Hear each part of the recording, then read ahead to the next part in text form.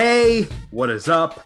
Hello, and welcome in to another edition of Downey and Martez, a Bucks Nation podcast right here on SB Nation. I am the Downey half of this duo. I am Trey Downey, and as always, with me every single week is the Martez half of this show, the one and only Len Martez. What's up, Len? Good evening to you, Trey Downey. Let's talk a little OTAs and let's talk potential trades when it comes to one of the best wide receivers over the last decade in the NFL. That's right. We're going to dig into OTAs first. And as Len mentioned, I mentioned it at the end of last week's show that we would get into some of the rumors involving Julio Jones and a possible trade away from one of the Bucs' biggest rivals, the Atlanta Falcons. Things picked up even more steam this week thanks to a certain phone call on a certain television network earlier this week. We'll discuss that. I'm sure Len and I definitely both have pretty strong opinions on that, considering our history in radio and live programming when it comes to cold calls and things like that. And then we're going to get into some possible trade partners for Julio. But first, even before we get to OTAs, just a little quick social reminder. Throughout the week, follow us on Twitter. Follow myself at TD Experience and follow Lynn on Twitter at Elmar810. And a big reason you follow Lynn on Twitter at Elmar810 is because of the great videos he dropped from being at OTAs earlier this week and speaking with Bruce Arians. You also saw those on the Bucks Nation Twitter page at Bucks_Nation. Len, last week we were talking about rookie minicamp, and that was just a case of 25 guys or so out there in shorts. This week they were still in shorts, but it wasn't just the rookies. We had some more of the vets out there. Now, a lot of them are just specifically training with Tom Brady over at Steinbrenner Field, but some new faces, some old faces. Was it interesting? Was it interesting to you to see who was and who wasn't out there at the Advent Health training facility earlier this week? Well, let's just say that 22-1, meaning, and that's not a record, that's 22 starters, and the one being Antonio Brown, who happened to sign on Tuesday, weren't at OTAs. And when it comes to the 22-1, 23 guys not being there, Bruce practically said, he'd love to have the vets in the meetings watching film, but even if they were attending OTAs, they would not be on the field. The guys that need to be on the field are at OTAs, and that's approximately 38 to 40 guys who are battling to get on the roster when it comes to the 2021 season. And with that, you have guys who have NFL experience who are, we call veterans, that have played for the Buccaneers, whether it be last year or previous years. You've got probably about, I'd say roughly about noticeable 10 guys. So a quarter of the guys, we could flat out say, hey, we've seen them play. Ryan Griffin was out there, third string quarterback, potentially fourth string quarterback, potentially practice squad quarterback, which is something we can certainly discuss because I flat out asked Bruce Arians in regards to the likelihood you carry 4 quarterbacks because you drafted one in the second round. Now, I know you're going to have a strong opinion when it comes to if it became the fact that Kyle Trask ends up being a practice squad quarterback and Ryan Griffin ends up being the third string. You certainly would wonder if the Bucks would or have wasted their draft pick when it comes to Kyle Trask. And we've got a long time to discuss that. But I know you, Trey Downey, and I know you would be doubting Trey Downey when it comes to the fact that if Kyle Trask ends up being a practice squad quarterback, you'd have your doubts in regards to how well the draft pick worked out. I will point this out. Bruce mentioned the fact that they carried 2 and a practice squad guy, but that's not actually totally accurate when he answered my question on Tuesday. And that was correctly pointed out by Greg Allman from The Athletic Because of Josh Rosen. Correct. Because last year you had Tom, you had Blaine, you had Ryan, and you had Josh Rosen, as you mentioned, on the practice squad. So they've carried four before, one guy being on the practice squad. But I only bring that up because I know if Kyle Trask ends up being that guy on the practice squad, which probably wouldn't be the guy, you would be thinking, wow, they drafted a guy in the second round and put him on the practice squad. Well, to be completely honest, if they keep four quarterbacks in this situation, I would have some question marks, regardless of whether Trask is technically your practice squad guy or if he's inactive or whatever. Because I would want, if Trask isn't the backup for this team, I would like him to be getting a lot of reps during practice. And if you're keeping Ryan Griffin as well as your quote unquote practice squad quarterback, he's going to be taking a lot of reps with the scout team. And if Trask isn't going to be your backup, if he isn't going to beat out Gabbert, then that would raise more question marks from me. Where, as I said, I think that he should be able to go into camp and beat out a Blaine Gabbert. It's going to be, I don't necessarily think that is written in stone that that's going to happen. And as you and I discussed, I don't even know if that's part of Bruce Arians and Byron Leftwich and Jason Light's plan for Trask. I personally would just hope that if he is going to be the quarterback of the future of this football team in 2 years or possibly even less, that he would show the talent that he is possibly a better option if Brady were to go down than Gabbert. But that's a discussion for a different day, because for me personally, I think that Griffin is going to have to really impress if he's going to be on this roster period come this fall. It is a little bit different the way that the NFL has expanded the practice squads and things like that. It does open up who you can carry. But as I said, especially if Trask isn't going to be the backup, you want him to get a ton of reps in practice. And I don't see truly a benefit in keeping Ryan Griffin unless Trask wins the backup job and they let go of Blaine Gabbert. Then you can keep Griffin as your practice squad guy. Let's remember something, and I brought it up. So you can harp on me. It's May. It is May. There's a lot of stuff that has to happen between now and then. That's what I told you when you mentioned the fact that you want him to beat out Blaine Gabbert. Mm-hmm. This is from rookie camp to OTAs. He's learning the playbook. So more and more getting comfortable with being an NFL quarterback. And they're still doing things in shorts. So give it some time. But again, I brought it up, but I only brought it up because I know the way you are. But with that said, hold that thought. Okay. With that said, I mentioned like veterans being out there, right? Anthony Nelson, a guy who at some point is going to be battling Joe Tryon for playing time, right? Because here we are, you and I discussed Joe Tryon, first round pick. He looks like the Adonis. He's got the build. He can do all the things that you want him to do on film. He can bang. We even talked about potential him playing inside, although Todd Bowles, who met with the media today, discussed the fact that let's get him in the building first. Let's get him practicing first. Let's get him in the playbook first. Let's get him into all the things that we got to get him into before we decide we're going to put him in the middle or put him inside as opposed to outside. Let's get him outside first and get him comfortable playing outside first. Was Tryon actually a participant on Tuesday this past week? I saw photos of him out there. Did he participate at all? Photos of him out there with no helmet, which tells you what?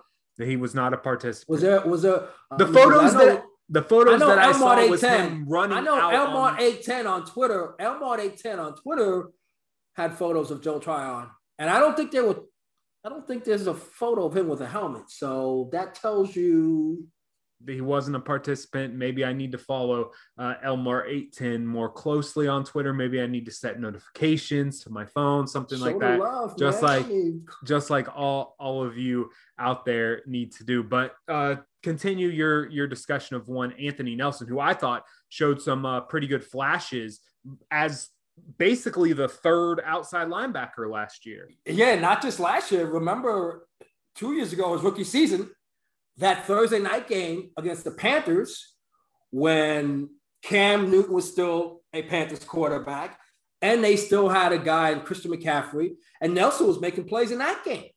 Caused a fumble. So he's made plays in the last 2 seasons. Now, granted, he's a 4th-round pick as opposed to a 1st-round pick, but Todd Bowles talked about that today. Defensive coordinator talked about that today. Look, once you get into the building, once you start getting in those meetings, and once you get on the playing field, 1st round, 2nd round, 3rd round, free agent, all that stuff, when you get the reps, make plays. That's basically what guys want to do. And Anthony Nelson, he's probably got a leg up on guys because he's been here 2 years and he's shown flashes. So he's a guy that you like. Kudos for him for being here. But again, the guys that were out there that we can name that we know of, as opposed to having to look on our roster and actually look at them and be like, who's this guy wearing this number? Those guys that we know are guys that are there at OTAs to solidify a roster spot. You know, and you think about a guy like Giovanni Bernard. That's where I was going to go next. New guy, right? Yep. New guy, but he's got to get in the playbook. And he's going into a running back room that's pretty crowded. Yep. You know, Gio's accustomed to getting 150, 160, 170 touches within a season. Granted, he's been accustomed to sharing carries. Did it with Jeremy Hill throughout his career, 9-year veteran. But he's still a guy that's accustomed to getting 160, 170 touches, whether it be 40 catches and 130 carries, whatever it is. He's not going to get that here with the Tampa Bay Buccaneers unless someone gets hurt. And, you know, it's going to be Leonard Fournette and it's going to be Ronald Jones. However you want to, you know, hash it out. Ronald Jones, Leonard Fournette, Ronald Jones, whatever it is. Those 2 guys are going to be the guys going to get the majority of the touches and the carries. Gio is going to have to be comfortable with potentially being a 3rd down back, if that much. But he's a professional. And the guy says and does all the right things. And one of the right things he's done is he's gone to OTAs and he's also worked out with Tom Brady and the rest of the veterans that did their private workout.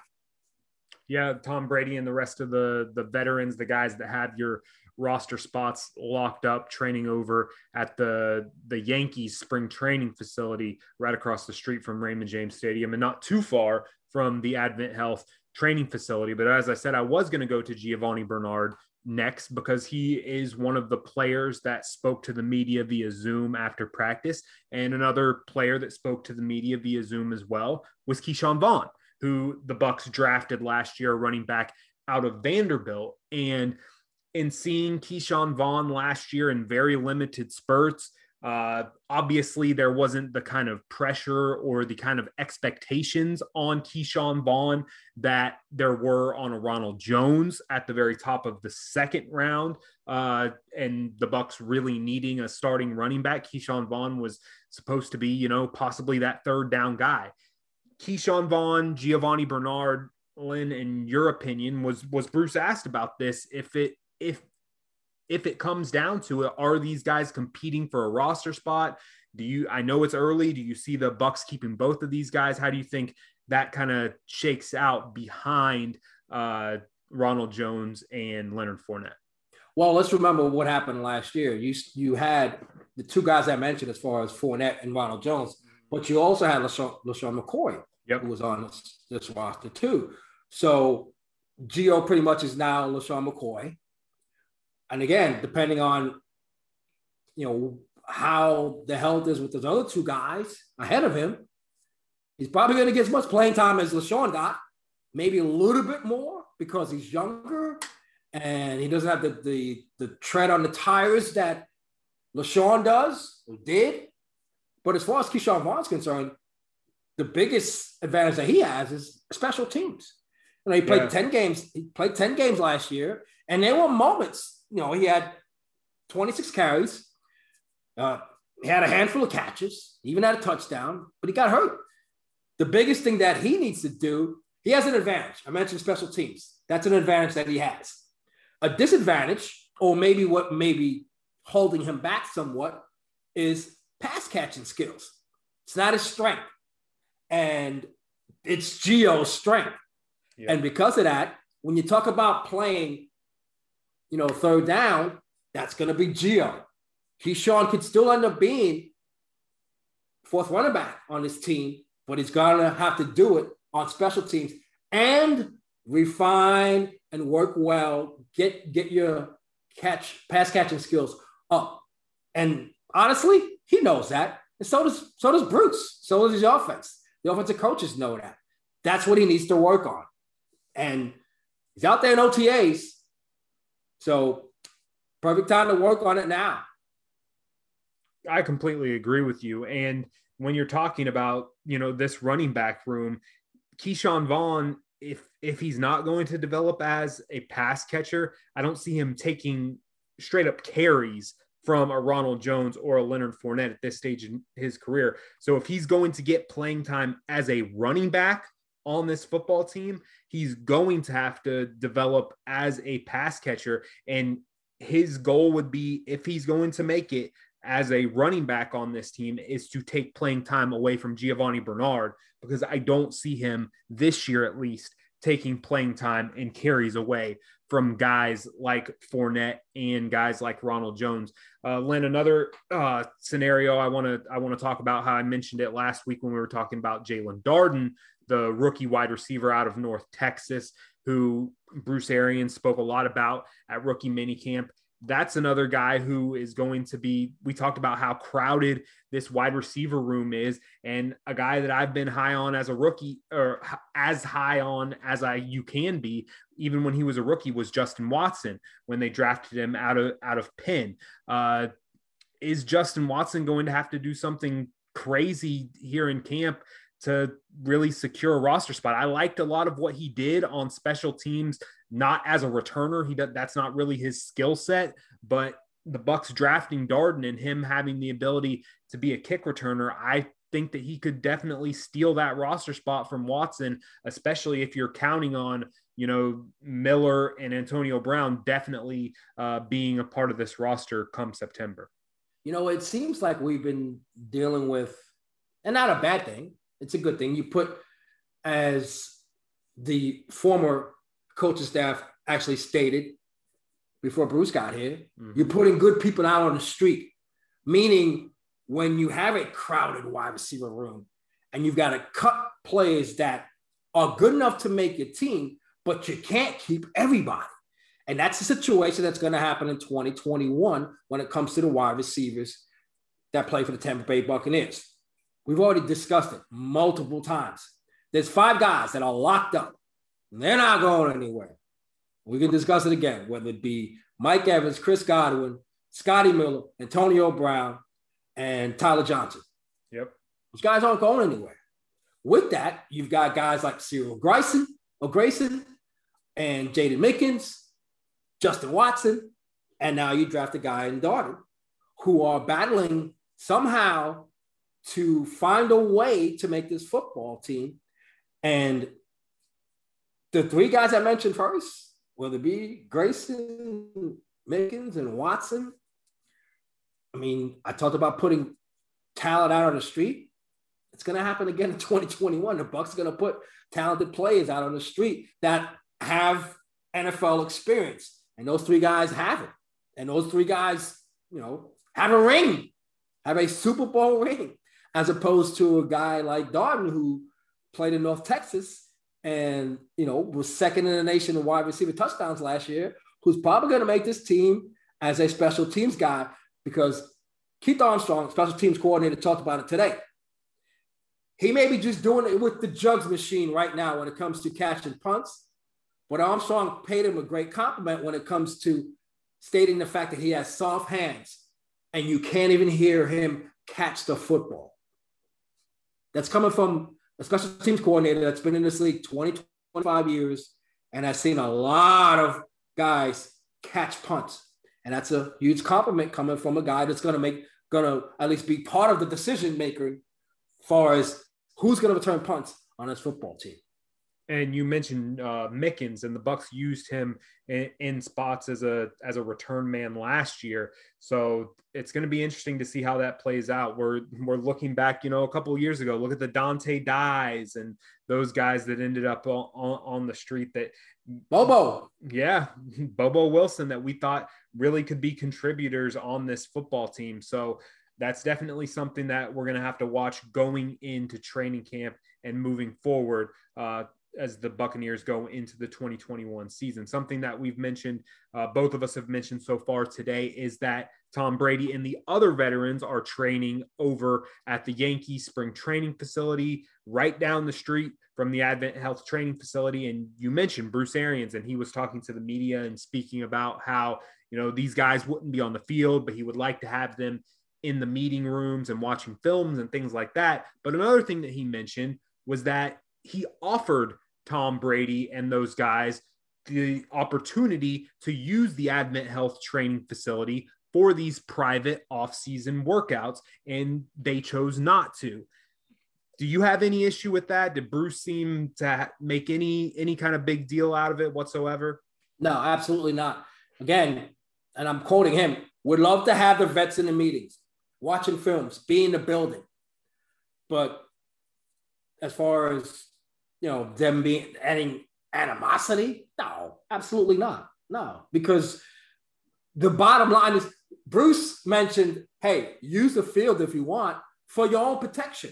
Yeah. Because if something were to happen, Juwan James, God bless him, Denver Broncos gets hurt away from the Broncos facility, and now they don't want to pay his $10 million contract. Well, Bruce openly said, hey, for your own protection, come work out here. It's in our facility. So God forbid if something were to happen, you're covered. That's the only thing that's been, hasn't gone the way he wants it to have, having his players protected. Because that's the type of guy that's the type of coaching staff that he's going to have. He's going to want his guys covered. He knows they're doing the work. He's having conversations with his 7-time Super Bowl winning quarterback. He's talking to Tom, his knees feeling great. He's out there working out. And let's face it, if you can't be there as a coach, who would you want running things there? Tom Brady. So things are getting done. And that's, come on, man. We're talking about TB12, avocado, man. I thought you were gonna go Allen Iverson on me there for a second. We're talking about practice. Not a game, man. Not a game. Practice. No, practice matters. No, it does. Practice matters. I love me some AI. Number 3, big fan. But when it comes to these workouts, it matters. And as far as the attendance is concerned, that's the thing that tells you the most. Like, Tom's getting guys to go. He's not out in Hawaii like other quarterbacks that wear number 12. Don't go there, man. That guy's got a plan. Leave him alone. leave A-Rod alone, man. Leave Aaron Rodgers alone. Anyway, Tom gets everybody to attend these things, man. If Tom's calling you, right? Tom's calling you, hey, we're working out. He's not asking you. He's not asking you if you're coming. He's saying we're working out. Be there. Right. He's not saying, oh, can you be there? No. I'm the 7-time Super Bowl champion. I'm the GOAT. You need to show up to practice. Not a game. Practice. For sure. And we will see Tom Brady and the veterans out there at the Advent Health training facility once we get closer to the season, once we get past these optional team activities, once we get into training camp and things like that.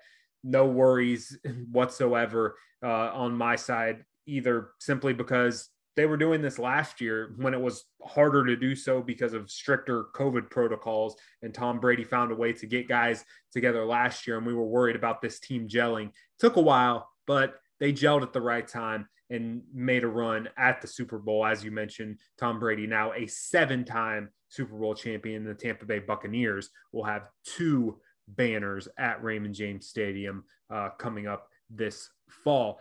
Now, Lynn, we are going to move away from the Tampa Bay Buccaneers, but we are just going to move about 6 hours north of here to Atlanta, Georgia, or Flowery Branch, where their training facility is. And we're going to talk about the Atlanta Falcons and a player who has been synonymous with the Atlanta Falcons and been a thorn in the Bucs' side over the past decade, and that is number 11, Julio Jones. Since the NFL draft, there have been rumors that the Falcons were interested in trading Julio Jones for no bigger reason than a cap issue. He has a huge cap hit this season, and the Falcons are in a position where they are basically in cap hell. They drafted Kyle Pitts possibly as a replacement, and now things are moving on in a quicker fashion because of what happened earlier this week. And it was on Undisputed on Fox Sports 1.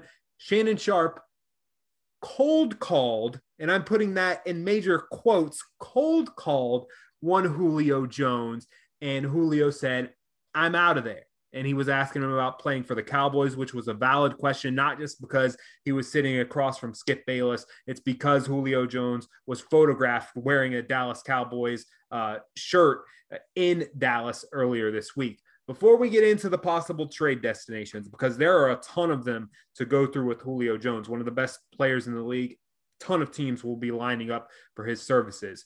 Both of us have been in radio, and we worked with a certain person whose initials have the same initials as Payday, who liked to do cold calls on the radio.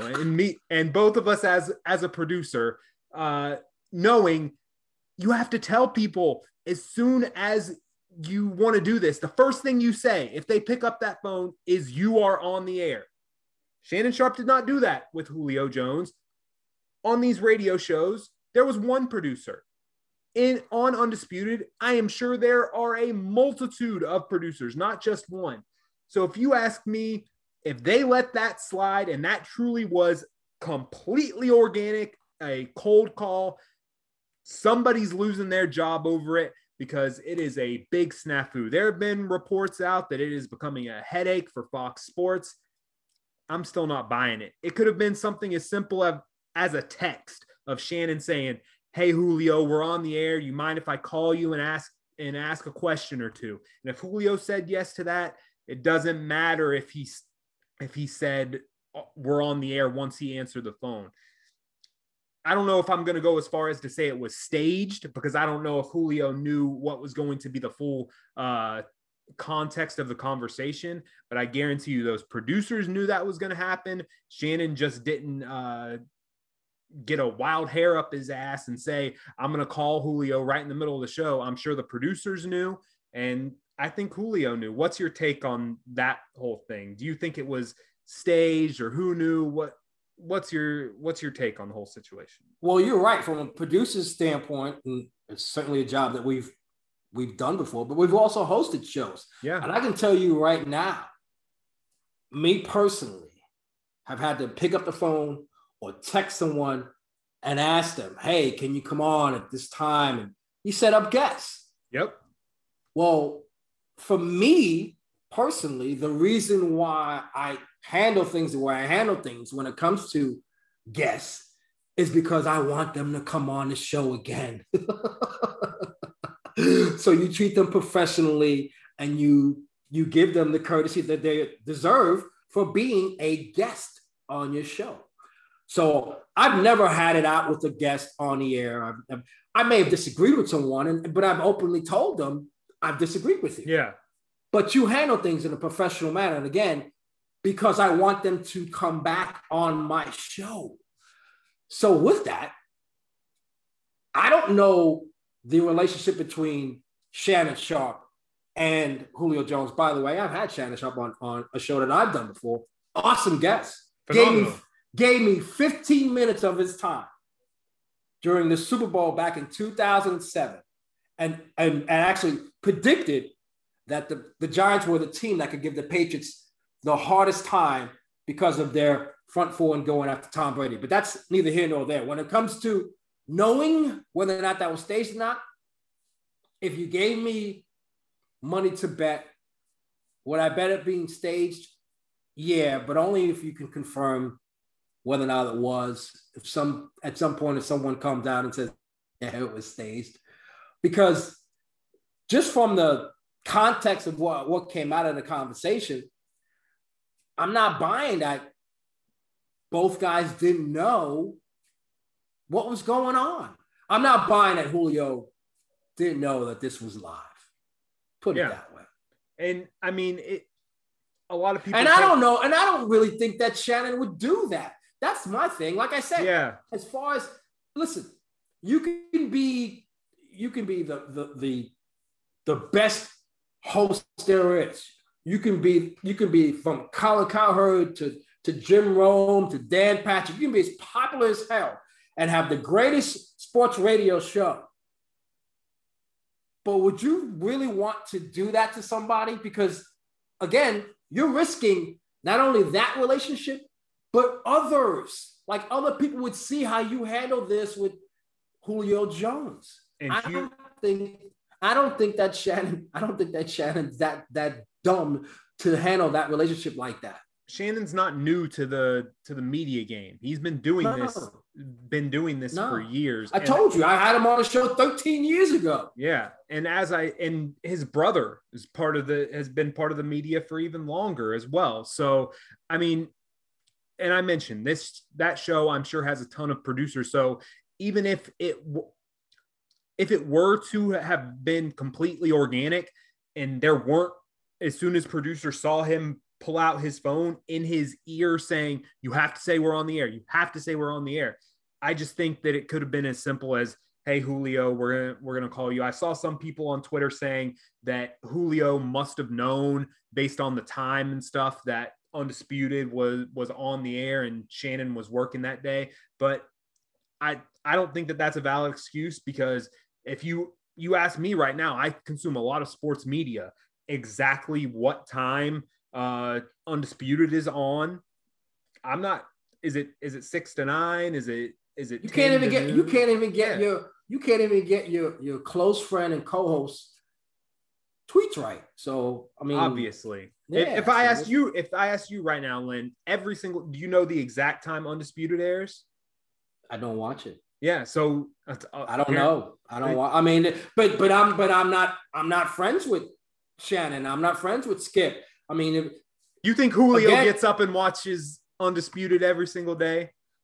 I'm not saying he does, but no. I'm just saying, as far as knowing exactly when they might have a relationship. Yeah, no, I hear you. But here's the thing too: is I think that you can say what you want about Skip Bayless. He's completely changed how the sports media game is viewed and the embrace debate and all that kind of stuff. The show on Fox Sports, it doesn't do great ratings. And since that happened earlier this week, Undisputed this week has pulled their best ratings, not during football season, that they've ever pulled. So obviously it worked to create that kind of traction. And that moment worked for a lot of people who, you and I know a lot more of the ins and outs of how those things work. As far as if you're just, someone sitting on their couch that watches First Take and Undisputed every single day, you're like, oh my God, this definitely had to be real. Julio didn't know.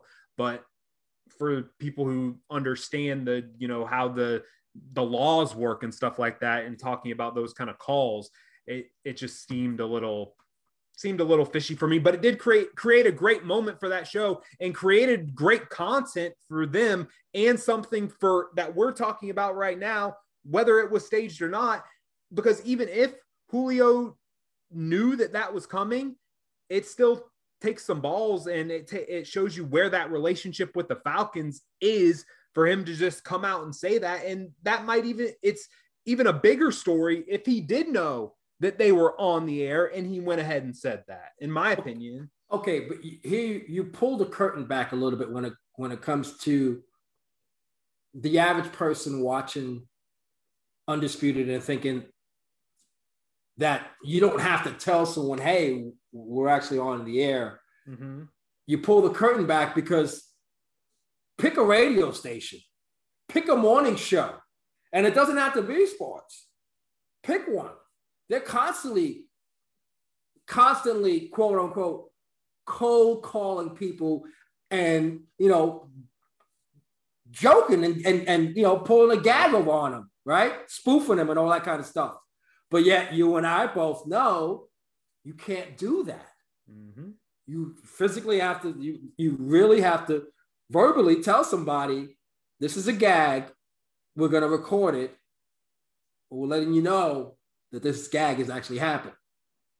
So if you're driving around and you're listening to your morning show, Trey Down and Len Martez is going to pull the curtain back and let you know them gags you hear on your wacky morning show, whatever station you listen to, they're not real. Yeah, the ones where they're catching people cheating and calling people's exes and things like that. Len just ruined Christmas for you avid early morning radio listeners. But Len, let's get into it. Even though Julio, it's been out there that he had requested a trade. Adam Schefter had reported that. It was reported around the draft, as I've mentioned multiple times, that the Falcons were looking into trading him because of their cap issues. Do you think what happened on Undisputed in these comments, do you think it expedites it at all, or anything like that, or was this just going to happen no matter what? No, his bags were packed at the door. Yeah. So I mean, it's not like he still had stuff in the dresser and he was still packing. His bags have been packed. They're at the door. They're waiting for the movers to show up. So what happened on Undisputed didn't change that. That didn't change that. The dude is gone. He's as good as gone. If anything, it hurts the Falcons' leverage a little bit as far as Okay, I'll agree with you on that. You know how you had here's how you had leverage. You had leverage if you were openly not considering trading him. We know that's not true. But also, I think that we know they're in cap hell.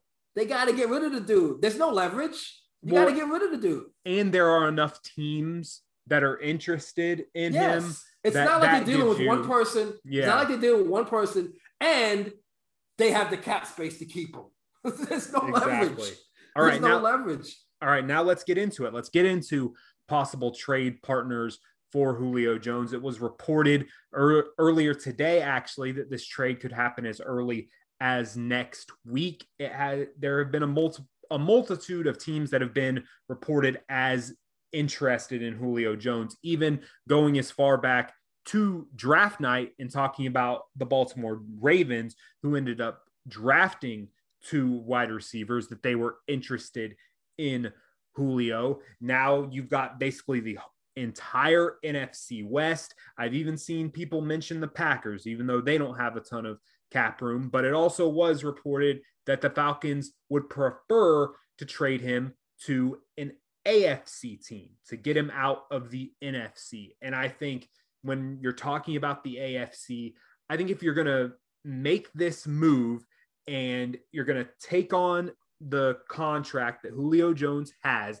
I think that you want to be a team that's fairly close, that getting Julio Jones could truly make you a contender to challenge the top teams in the AFC. Because if you ask me right now, I think the class of the AFC is Kansas City and Buffalo. And I think that you'll have a multitude of opinions as who that third team could be to possibly step up and challenge them. I think a lot of people right now would circle the Browns as that team, but I'm going to mention the 2 teams that I think would be best suited if they were to get Julio Jones, could possibly jump the Browns for that number 3 spot. And they're both from the AFC South. One has the cap room, one doesn't, but one also has been more heavily rumored in trading for Julio Jones, and that's the Tennessee Titans. They don't have the cap room that the other team from the AFC South does in the Indianapolis Colts, who have almost $20 million in cap room, whereas the Titans have about $3.5 million in cap room. AJ Brown has been very vocal on social media and trying to recruit Julio Jones. If either of those teams were the ultimate destination for Julio Jones and they get a healthy Julio Jones, I'm circling either of those teams as possibly being a spoiler to get into that AFC Championship game. And if you get to the AFC Championship game, one game away from the Super Bowl, anything can happen. Those are the two teams that I have my eye on, that if you're talking about Julio saying he wants to win, the Falcons want to trade him to the AFC. These are teams that could possibly get over the hump. Those are the two teams that I'm looking at more so than the other two teams in the AFC that have been mentioned in New England and in Denver. I don't even consider Denver a real viable landing spot for him. And you don't have the quarterback. We're going to get in an argument about Drew Lock again, but I like Drew Lock. Okay. But I don't think Denver's competing. Don't forget the division. conversation. Okay, but don't forget the conversation that did take place on the Undisputed. I want to win. I didn't want to go to Dallas. So what the hell is Drew exactly? What the hell does Drew Lock want? I'm not trying to be disrespectful to him or Teddy Bridgewater. Neither. It's just the reality. Yeah. Those guys have not won anything when it comes to winning in the NFL. So he's going to turn down playing with Dallas, who has a quarterback, at least a franchise quarterback, while Denver's still trying to find their franchise quarterback. Again, no disrespect to Teddy Bridgewater or Drew Lock. Bottom line is, those guys aren't as good as other quarterbacks in the league. And that landing spot in Denver, to me, is not legit when it comes to where Julio would want to go. Yeah. You mentioned Tennessee. I mean, it makes sense because it gives them another weapon, but you got to know what to do with those weapons. And I don't know that Tennessee is open enough when it comes to, and I don't mean anything other than the playbook. Do they want an offense that's good enough to utilize Julio Jones as best as possible? Imagine that. What if they were open They enough? don't do it though. The play action capabilities with Julio Jones, AJ Brown, and Derrick Henry as your back. No, because that's not how they do things. They want it. It's not a matter of play action. It might be cool to think that they would take carries away from Derrick Henry, but that's not their offense. Their offense is to give it to the guy who they just gave a contract to a couple of years ago. They just gave Derrick Henry a bunch of money, and they gave Ryan Tannehill a bunch of money. But if you want that money to be worth it for Derrick Henry, you want to take a few carries away from him, and having Julio Jones on the outside, maybe that makes teams better change their how you defense. You better change how you do things. Then you better change how you do things, because that's not how they play. They don't play like that. I mean, Matt LaFleur. They have enough. Their former offensive coordinator, opened things up with Aaron Rodgers in Green Bay. Okay, great. Because he had a quarterback that was an MVP before he got there. And then that guy won the MVP again. Yeah. God bless Ryan Tannehill, but he's not an MVP quarterback. I mean, he won playoff games with less than 100 yards passing. And you want Julio Jones to go there? No. I think Indy's the best fit still. I would tell you Indy is the best fit when it comes to looking at things and the need for them to have a really bona fide number one. Julio being Julio of 2017, 18, Super Bowl Julio. If he plays like that, that would be. But I still don't trust Carson Wentz. I'm sorry. And as much as he was a money quarterback before he got hurt in LA a couple of years ago, that Philly scenario just left a bad taste in my mouth. And I don't know that Julio doesn't feel the same way. Do you think New England? No, I'm going to give you a spot. I'm going to give you a spot. I'm going to give you a team in the AFC West. And it's not the Chiefs. Yes, sir. Yes. I think they're going to, even without Julio, I think they're going to be a trendy playoff pick this year. And I'm already on that bandwagon. Have cap space, has solidified their offensive line with draft picks they drafted this year and have the franchise quarterback. Some good young receivers already, too. Oh, no, Keenan Allen's a beast. Yeah. He's a beast. And he's not even young.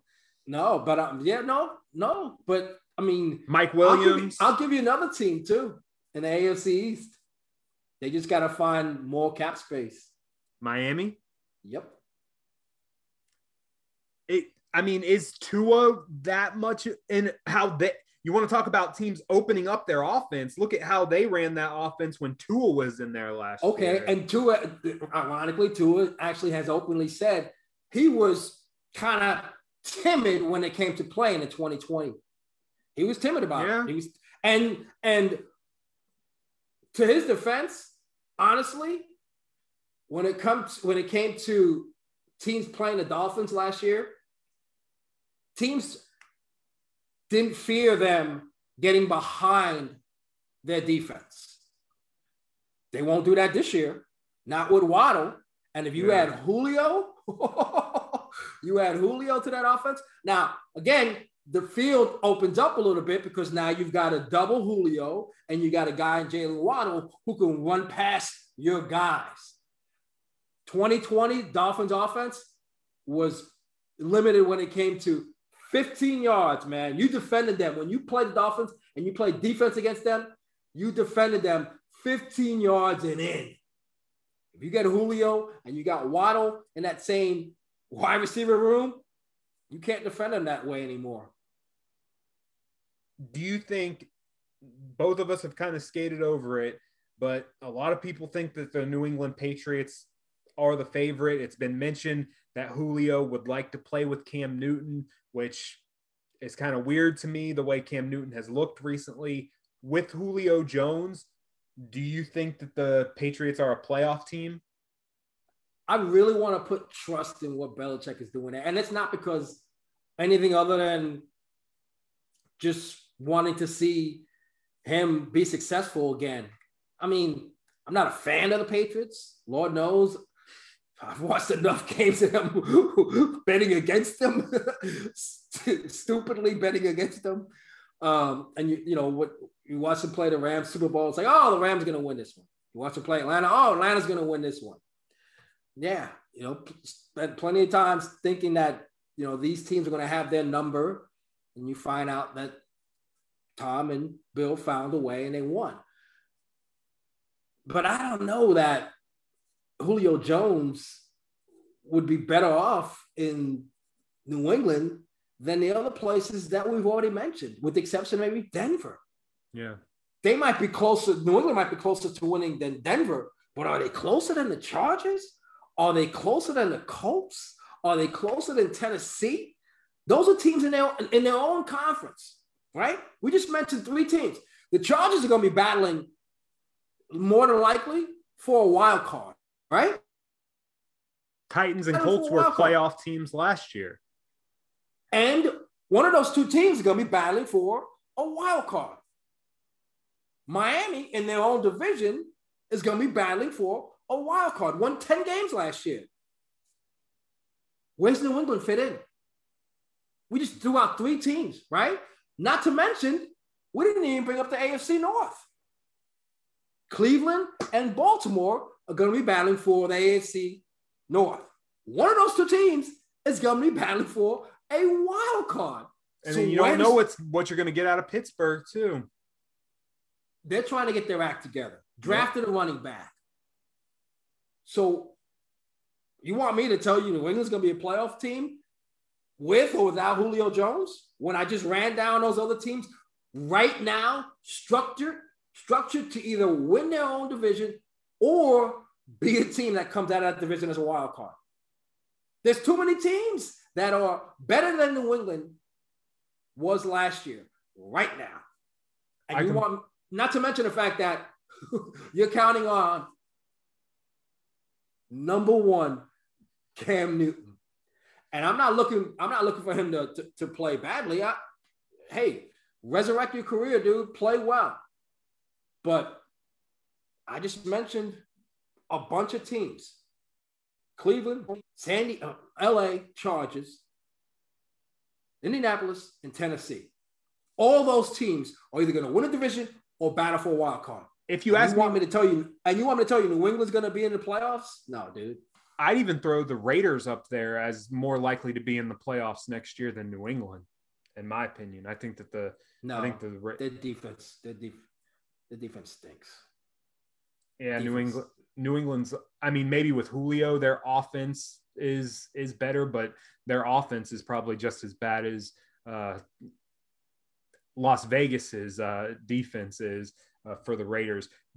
For the Bucs' sake, if I'm the Tampa Bay Buccaneers, I'm hoping that Atlanta sticks to their guns and trades him to an AFC team, because if we've talked about it, both of us have gone on record as saying that we think that the Los Angeles Rams are the biggest obstacle in the Bucs getting back to the Super Bowl. That's barring something happening with Aaron Rodgers and him going back to Green Bay or being traded to another good team in the NFC. But if they were to somehow get Julio Jones, and heck, even if you want to throw Arizona in there, which is a team that's been heavily rumored, I think that definitely secures them as far as a playoff team. I don't necessarily think that means they're competing with the Bucs, but I think out of the Rams, obviously would be worst case scenario for the Bucs. But if you're talking about 49ers, who have also been rumored, versus Arizona, I think Julio to Arizona I would be more worried about that scenario than Julio to San Francisco. I just think Arizona has the capabilities to be a better team, because I can't see, especially with the cap scenario, there's no way that San Fran is able to get Julio and Aaron Rodgers, which some people think could happen. Okay, but even if they don't get Aaron Rodgers, you think the Cardinals are a better football team than the 49ers? Yes. Oh, no. They can't even run the football, dude. They got James Conner now. Okay, and you got a Steelers. Who had a better record last year? You got a Steelers. The Niners couldn't stay healthy all last year. You got a Steelers reject. The Steelers couldn't run the football with James Conner, and he can't stay healthy. And, I mean, he's okay. I mean, it's not like the 49ers have a bell cow running back. They don't need one. They can put you back there, and you can get 700 yards. Wow, that's saying something. I really I'm not like going to give you 1,000. I'm not going to give you 1,000. You'll be hurt by week 3. I really like Kyle Shanahan's offense, but you saw flashes from Arizona last year. Arizona should have been in the playoffs last year. They fell apart the last couple of weeks of the season, and Chicago limped in, and we saw what happened with that. I think Arizona is especially if their quarterbacks stay the same as they are right now, Kyler Murray versus Jimmy Garoppolo, I think Arizona is a much more dangerous team in 2021 with or without Julio Jones. Now, if you throw Julio Jones on San Francisco, maybe that makes San Francisco a better team than Arizona, but they are one-dimensional, dude. They can't run the football. Kyler Murray's their leading rusher 10, 12 games out the year. It's not going to work. They cannot run the football. That's why he got banged up last year at the end of the year. And that's why they were losing games to Seattle the way they were losing, because Seattle was keen on him because they can't run the football. They're one-dimensional. And it's why when you can't run the football, you know what you do to your wide receivers? You draw all the attention to them. And DeAndre Hopkins got all the attention from teams that played the Cardinals near the latter part of the year last year. They can't run the football. But if you have Julio, that lightens that up, man. Okay, that's fine. You're still throwing it all the time. You have to have some balance, and they can't get balance. The most balanced team, AJ Green. The most balanced team, potentially most balanced team in the NFC West is the 49ers. I think you're a little 2 years ago, dude, again, they put anyone back there running the football. Their offensive line was just mauling people. They were getting 100-yard games from guys that we didn't even know that were getting cut in training camps. Raheem Mostert, Jeff Lewis, was that his name? I remember his first name. Jeff Wilson. Wilson, that was his name. They signed McKinnon. He couldn't stay healthy. It didn't even matter because they just put guys back there, and those guys ran through holes. Tevin Coleman didn't even have a great run out there like didn't I have thought he to. would. Yeah. Didn't even need him. Didn't even miss him because they just put guys back there that, ended up playing well. And you want to talk about teams that Matt Breida? Come on, dude. I can run them down to you. It didn't matter who was back there. They can run the football. They're a physical team that can run the football. I don't know that they have as much as they need, but they have enough cap space. I'm not thinking about Aaron Rodgers. They have over 17 million. They have enough to make the Julio million, exactly. They have 17 million to make the Julio trade happen. You add him. I don't see them trading him to the NFC, but if there's a team in the NFC that I'd like to see him go to for him to have success and win a Super Bowl like you should have 3 years ago, San Francisco. I don't know. I don't see San Francisco getting back to the Super Bowl with Jimmy Garoppolo, but we'll see what happens. Really? He's already been there. I know. So is Jared Goff. Jared Goff's not on the same team that he went to the Super Bowl. Yeah, that's true. He's not on that team anymore. Which, if you, put Julio Jones on that team, now we're really Rams? talking. Yeah. Yeah, but what are you paying with, dude? You're gonna pay with money for next year or the year after? I think they have they have 2.7 million or something like that. Which without all the draftees signed. It's true. So the Cardinals have 13.5 million in cap space.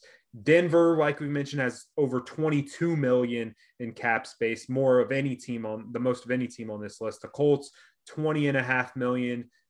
New England, 16 million. 49ers, almost 18 million, 17.7 million in cap space. The Titans, that's another team where for it to happen, they would have to really work things as far as the cap goes because they have less than 4 million in cap space there. Explain to me how you or I didn't bring up a team in the AFC North that is pretty much been going toe-to-toe with Kansas City. I mentioned the Ravens. I brought up how the Ravens were the team that was the Ravens had talks with the Falcons as possibly doing this trade on draft night, but then the Ravens ended up drafting 2 wide receivers. That's why I kind of pulled back a little bit on the Ravens. Maybe they still make it happen. You drafted Rashad Bateman that you couldn't